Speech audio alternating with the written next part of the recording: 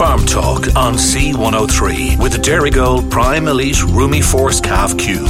Maximise calf performance and health at grass by optimising the function of the rumen. Welcome to the Dairygold Farm Talk programme with John O'Connor. Later in the programme, winter housing of cattle and an exciting new book from Seamus O'Dowd, formerly of Teagasc, A Century of Sustainable Irish Agriculture. But first, details of an upcoming Nuffield Scholarship event. Pat Collins, 2022 Nuffield Scholar and full-time beef and tillage farmer from Castlemartyr. Welcome, Pat. Hi, John. Yeah, and thanks for having me. Next week is the Nuffield Conference on Friday next week, the 10th of November. It's on in Mount Wolseley Hotel, and they have a very nice prize for the best returning scholar. Their presentation is in memory of the late Pádraig Walsh, who was one of the first Nuffield scholars in Ireland. So that's going to add a lot to the day. That's very interesting indeed. And you might please tell our listeners how they can find out more about this very important event taking place on Friday, 10th of November, where they can find out about the Nuffield Ireland Annual Conference. Yeah, well, on any of the social channels, Twitter, Facebook, etc., if you look up Nuffield Ireland or on the Nuffield Ireland website, you'll get all the details you want there, and you can purchase your tickets on the Nuffield Ireland website as well. Typically, the conference does tend to be sold out. They usually tend to have about 150 or 200 people in or about.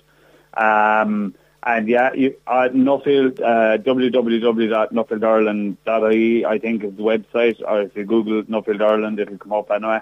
Possibly better book your tickets sooner rather than later in case they're sold out.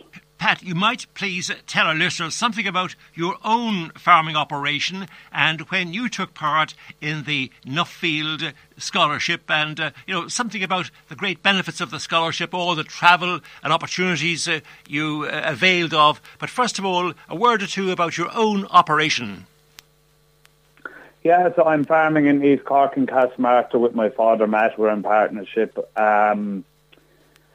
We're crops and beef farm, all dairy beef stock. We're growing wide varieties of crops, everything from rape, oilseed rape, maize, beet, barley for malting, wheat, oats. We grow the majority of combinable and tillage crops. And our business over the last probably 4 or 5 years has been swaying towards more conservation type farming, and all of our inputs for the cattle, all of our feedstuffs for the cattle are grown on farm. We don't buy in anything. The only thing we buy in is calf nuts. Everything else is grown on farm, so we're sort of aiming for a low carbon footprint. And just Irish grown grains typically tend to be of the highest quality, so we're capitalising on the fact that we have them at first cost as well. So sustainability, that's one of the key words, I would imagine, with your operation, sustainability and supporting Irish produce. Yeah, absolutely. Look, sustainability, there's 3 parts to sustainability: profitability, environment and social.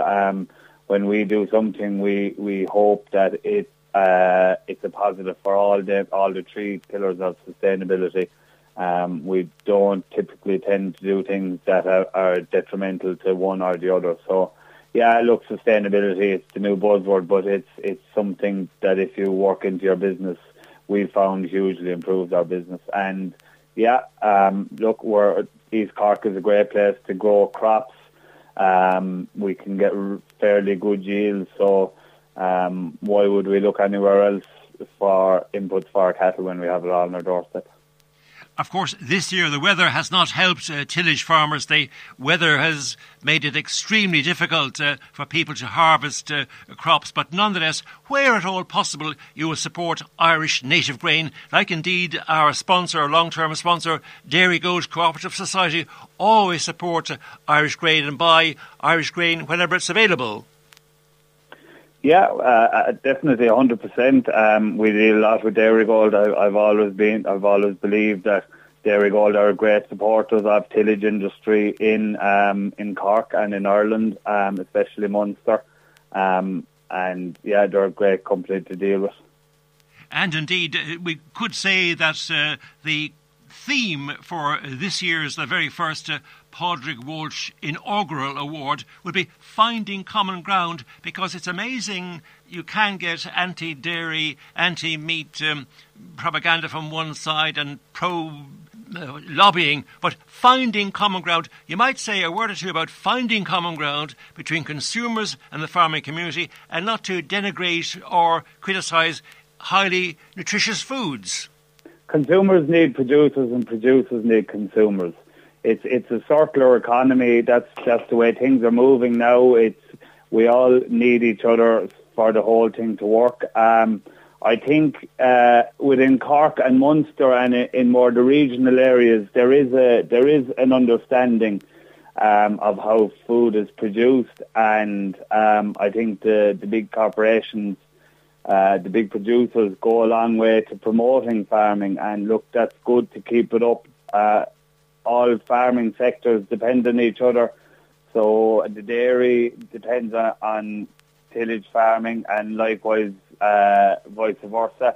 So look, we're all farming on a relatively small scale in terms of global, so we definitely need to remember who our neighbours are. And look, Nuffield Ireland's website, www.nuffieldIreland.ie, or on any of the social media channels, Nuffield Ireland are on them. Thank you very much indeed, Pat. Mr. Pat Collins, Castlemartyr-based beef and tillage farmer. You'll be talking about the benefits of integrating dairy beef and crop production, and the overall theme of the conference will be Finding Common Ground. Patrick, thank you very much indeed, Pat, for your valuable time. Thanks a million.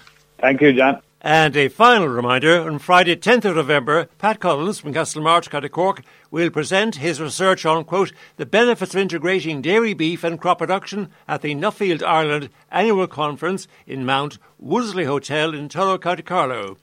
And this very important conference will feature a new award in honour of the late great agri leader and Nuffield scholar Padraig Walsh, who passed away last February.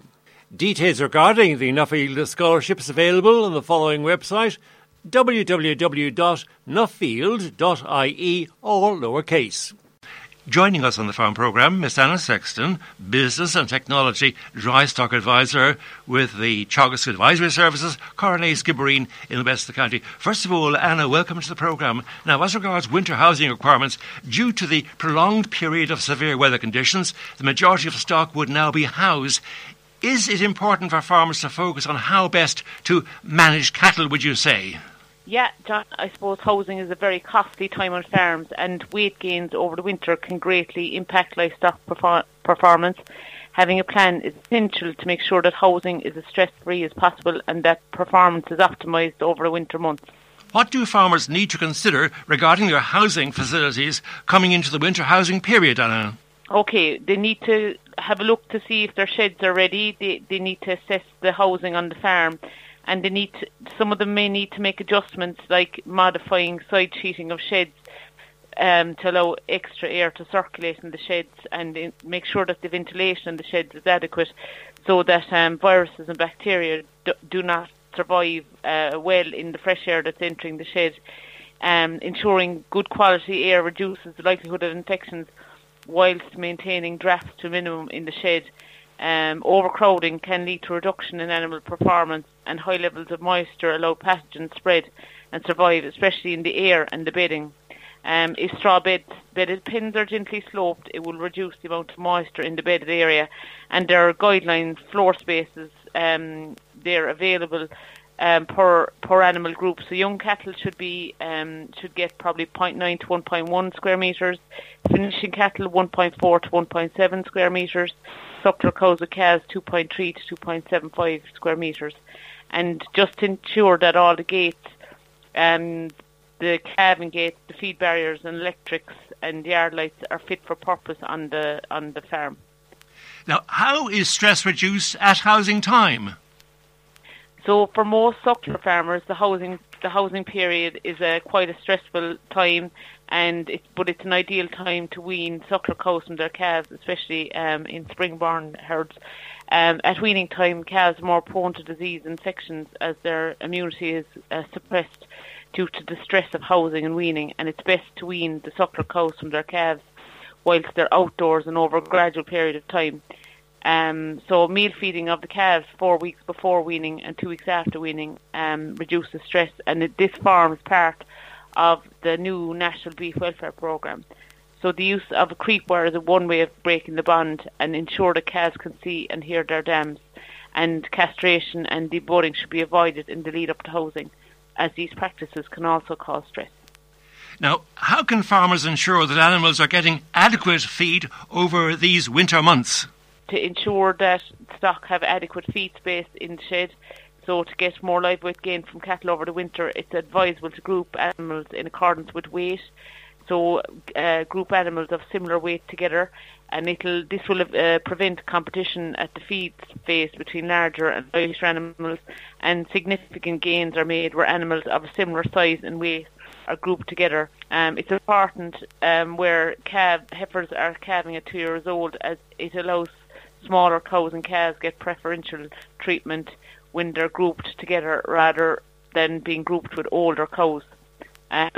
So there's a recommended feed space allowance for the different groups of animals. Again, suckler cows are 500 millimetre to 700 millimetre, and for finishing cattle that is 500 kg to 750 kgs, that's 600 millimetre to 700 millimetre. And the slatted floor allowance for suckler cows is 2.5 to 3 square metres, and for finishing cattle that's 2.2 to 2.7 square metres. And again, there's a different allowance for straw bedding, so they need more space in a straw bedded shed. So a suckler cow needs 5 square metres, whereas a finishing animal is 4 square metres.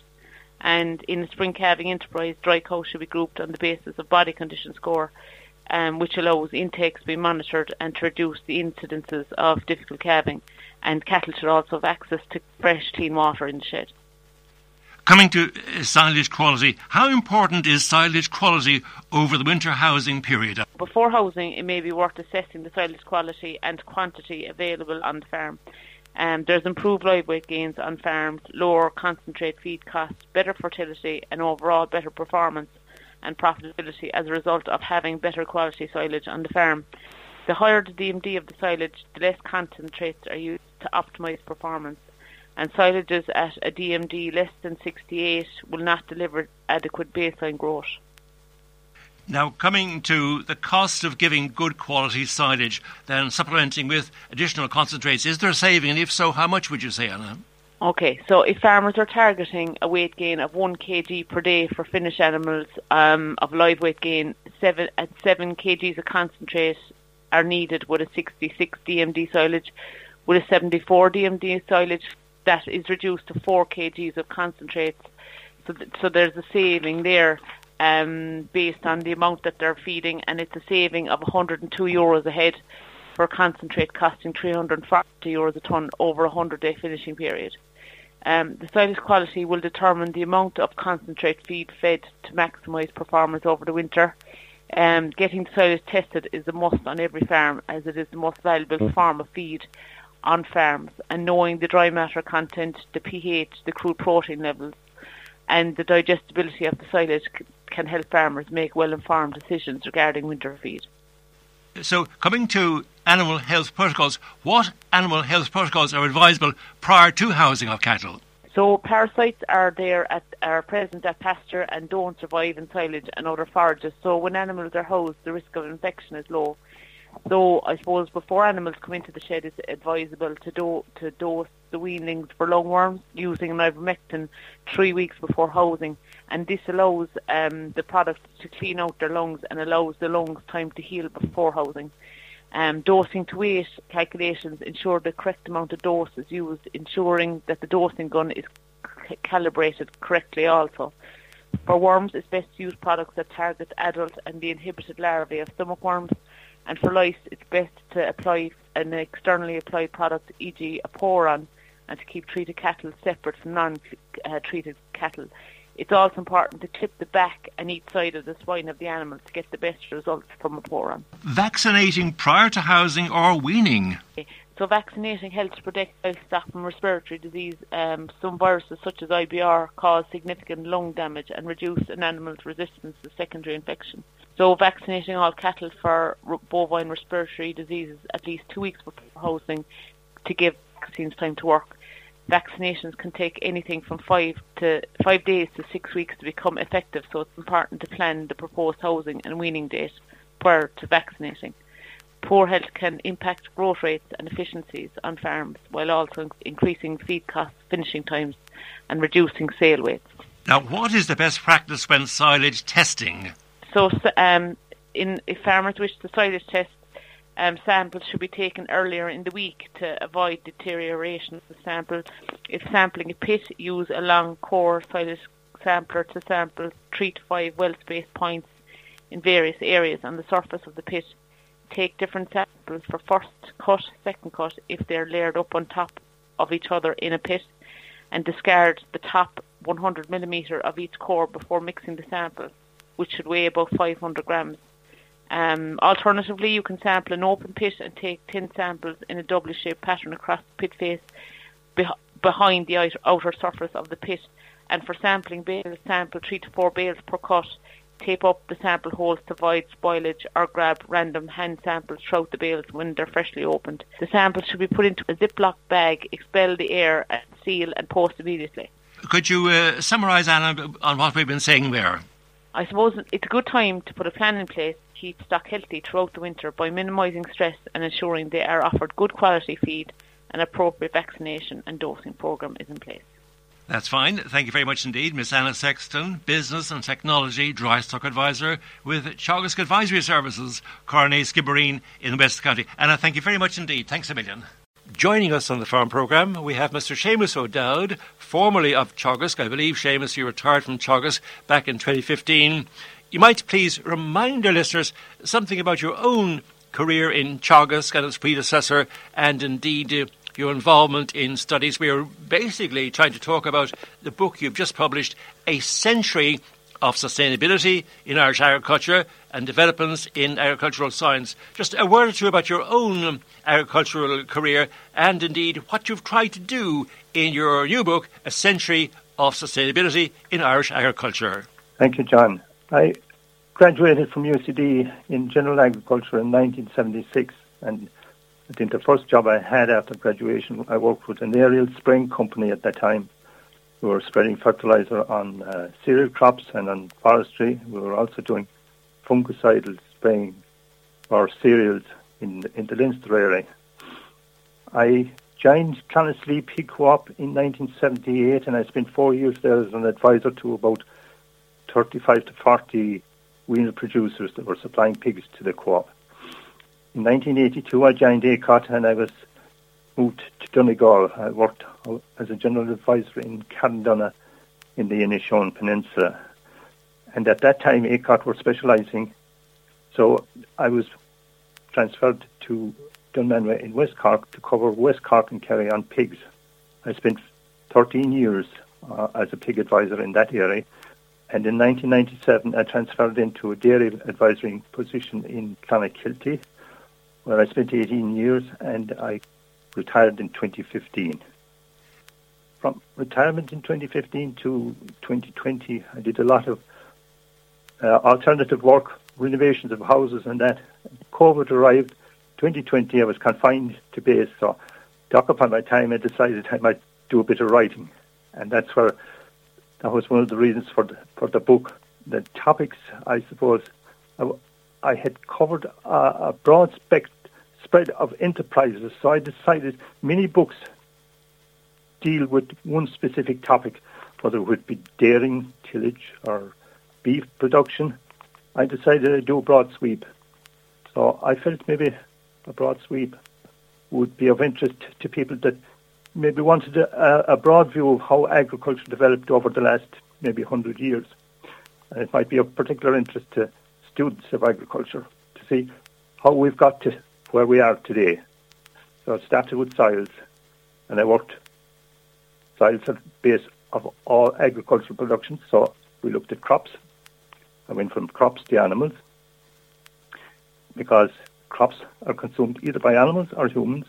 I looked at animal nutrition, knew nothing really about human nutrition, so it developed from there. I went on to the enterprises that are involved in agriculture, looked at buildings, machinery, economics, and I suppose towards the end I looked at the careers for farms, how farm development went on over the last 100 years.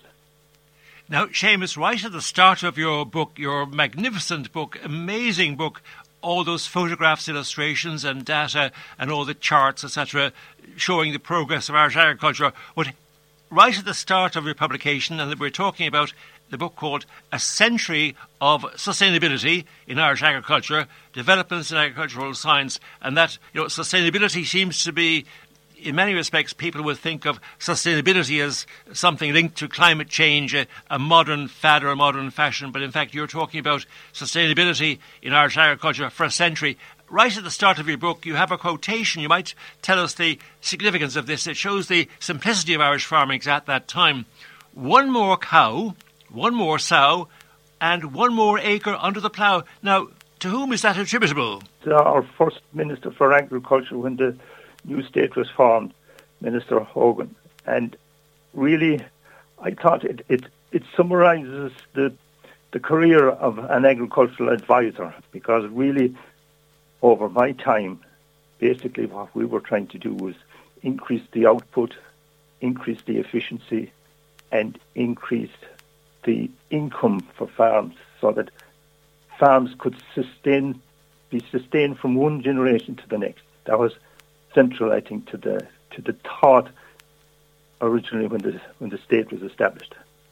And that was one more cow, one more sow, one more acre under the plough. Minister for Agriculture Patrick Hogan, back in 1932, the first Irish Minister for Agriculture, Food and the Marine, as it were, in the new Irish state, the Free State, as it was called by some people, official title, Irish Free State. And of course, when we talk about going back to 32, we can go back further still to a time when 4,000 ships are recorded officially as having left Irish ports at the height of the 1847 famine, Black 47, full of food, while at least 400,000 Irish people were starving. You covered that briefly, but you do record, in terms of sustainability and food availability, you cover that very interesting and tragic historical point. Yes, I suppose one of the greatest changes that has occurred in agriculture over that time really is the area of potatoes that are actually grown in the country. I mean, at that time, the Irish population were very dependent on potatoes as the stable diet. And in 1845, I think there was 830,000 hectares of potatoes grown in the country. Now, that was probably the 32 counties. But if we look today in the Republic of Ireland, we're growing less than 9,000 hectares of potatoes, which is just around 1% of what was actually grown in the prior to the famine. And we're even importing a certain variety of potatoes grown in Cambridgeshire region in England. Those potatoes, they're known as chipping potatoes. And whereas in Ireland now there are some farmers, a group of farmers, Meadow Fresh group, they're trying to produce as much of this chipping potatoes, the kind of potatoes used in chippers in Ireland, to cut back on British imports. So quite amazingly to see the decrease in area under potatoes in Ireland compared to way back there in 1845. We've lost so much acreage under potatoes. It definitely is a loss, because when we can grow a crop of potatoes and we have the climate to grow it and we have the soils to grow them, it's important to make sure that we should be self-sufficient, really. We want to be self-sufficient, but we don't want to be, in principle, against importation of any type of foodstuff or any item. But ideally, we should be able to substitute certain types of imports, particularly food, by food grown in Ireland. We don't want in principle to be against imports because we rely so much on export of a huge proportion of the beef we grow and other goods. So on balance, it's reasonable to be looking at potatoes in particular and saying, look, why are we importing so many potatoes? Yeah, and I suppose it's back to maybe the balance, from a tillage point of view. There was a time, we'll say in 1944, we had 1.1 million hectares in tillage. That was down to trying to provide security for food after the Second World War, and we've dropped from 1.1 million hectares down to about 360,000 hectares. We're now only growing 8% tillage versus maybe 21 or 22% at the end of the Second World War. Turning to local matters in County Cork, in West Cork in particular, there is a very interesting illustration on page 238 of your publication entitled A Century of Sustainability in Irish Agriculture. But there's an illustration of a water monitoring laboratory, Timoleague. So the famous Timoleague water monitoring piece of equipment, the lab there, against the background of the raging debate over whether some farmers in Cork should lose the 250 kg derogation and be brought back to 220 or even further back, if we're not careful, to 170. So very interesting. You've got a photograph on page 238. You might say a word or two about that ACP in Timoleague. Yes. Well, I suppose at present there are a lot of resources being put in by Teagasc and by the cooperatives and other stakeholders in agriculture in we'll say, reducing water pollution. And a lot of work has been done actually in the Timoleague catchment area there, where they have been successful in the advice that has been given to the farmers in that particular catchment, where they have recorded a reduction in the amount of nitrogen that is actually percolating through the soil and getting into the watercourses. So that they have proved that the nitrates can be reduced. I suppose there are 6 different catchments being worked on, and I think one of the messages that has come from that research is that there is a different program maybe required for different areas, depending on whether they're tillage areas or grassland areas or maybe areas with poor drainage. The 6 catchment areas are giving a different answer. But Timoleague at this point has been very successful. And indeed, some people would say that the spreading of slurry in winter is one of the causes of nitrates in the water. When there's no vegetation to take up the nitrates, well then it means that goes into the water. So the avoidance of spreading slurry in winter, that could be a very important factor. Yes, I suppose the most important thing is that you're getting most of the nitrogen leaching during the winter period when your grass or your crop is not growing. And really the importance of applying the slurry or applying the fertilizers at the time that the crop is taking it up. That's more or less the central element in reducing nitrate leaching. The nitrate derogation regulations came in Ireland in 2006, and from that particular time, all the farmers that have had to apply for derogation, those that exceeded 170 kilos of nitrogen per hectare per annum, or those that were stocked maybe at a rate above 2 livestock units per hectare, they have had to control the amount of phosphorus and the amount of nitrogen and the amount of slurry that have gone onto their land. So those limits have been in there since 2006.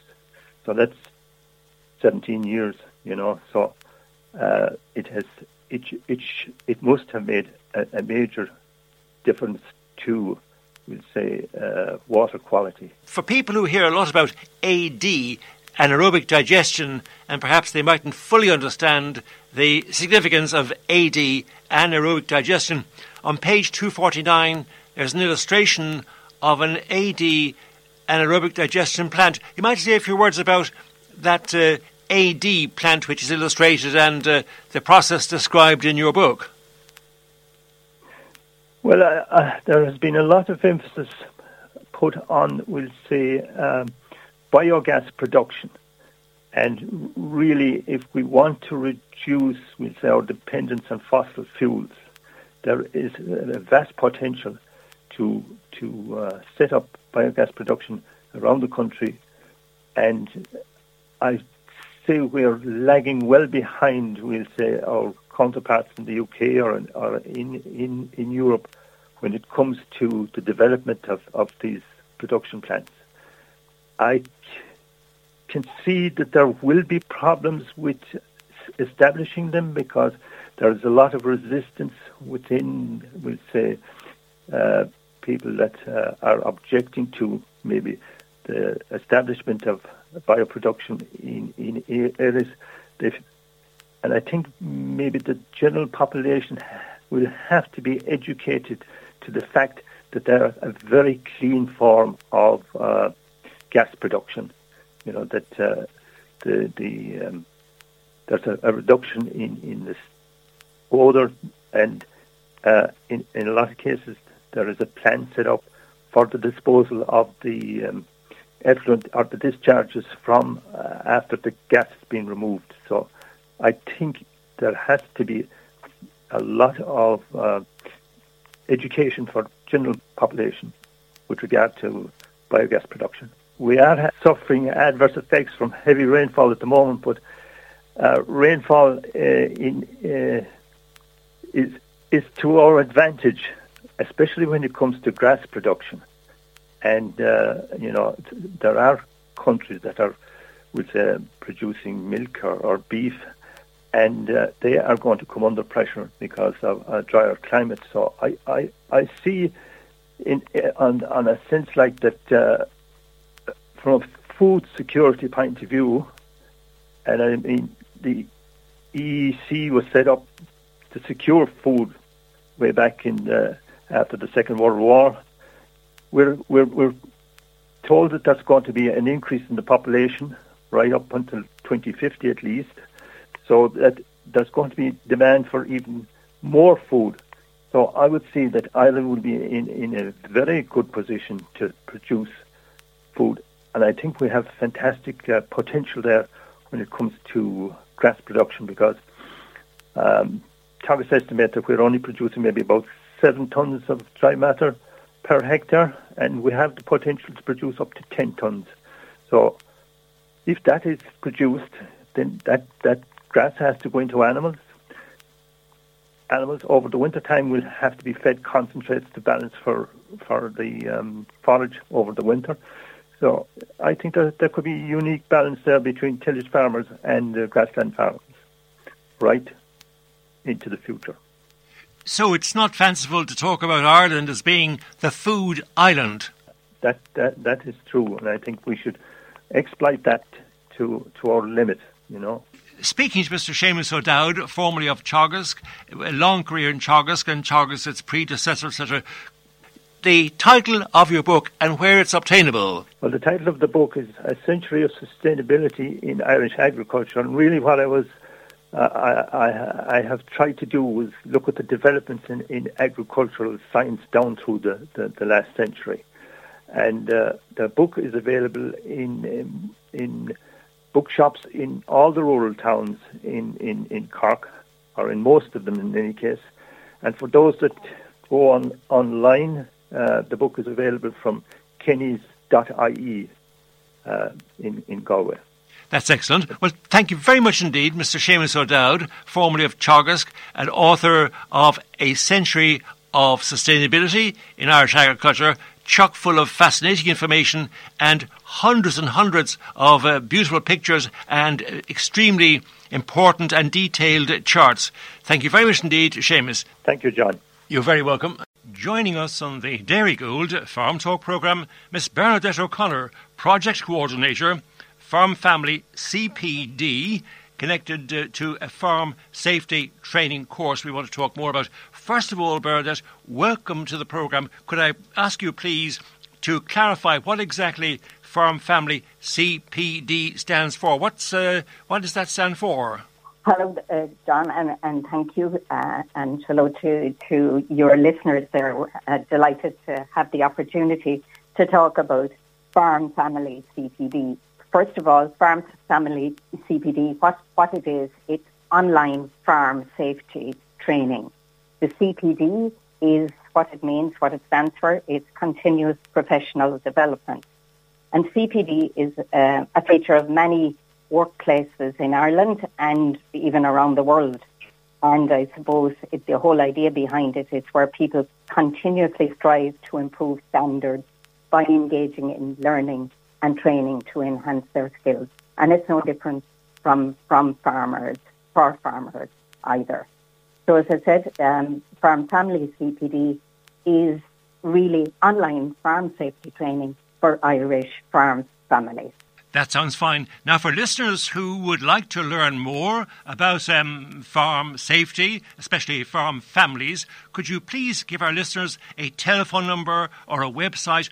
It's actually very easy. There are kind of 3 simple steps in order to access this training. And it's worth saying as well to your listeners that the training is free of charge because we are very grateful to the funding we've had from the Department of Agriculture, Food and Marine to develop the training under the EIP initiative, which is European Innovation Partnership.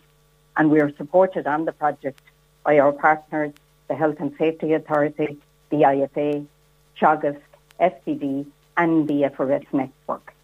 So what you've got to do is just go on www.farmfamilycpd.ie. You can register your interest in the training there, and within 24 hours, we'll send you log-on details to access the training. And then you can take the training at your own time. And that's, I suppose, the beauty of the online platform. Traditionally, farmers would have to go into a classroom and maybe sit for a morning or an afternoon or a full day. Whereas this, you can sit down at your kitchen table with your family members and you can take the training at your own pace, in your own time. You can also do it if you're out and about and take out your phone and access the training once you have registered and have your log-on details, or if you're using a tablet, certainly. So again, one of the many advantages of the online platform.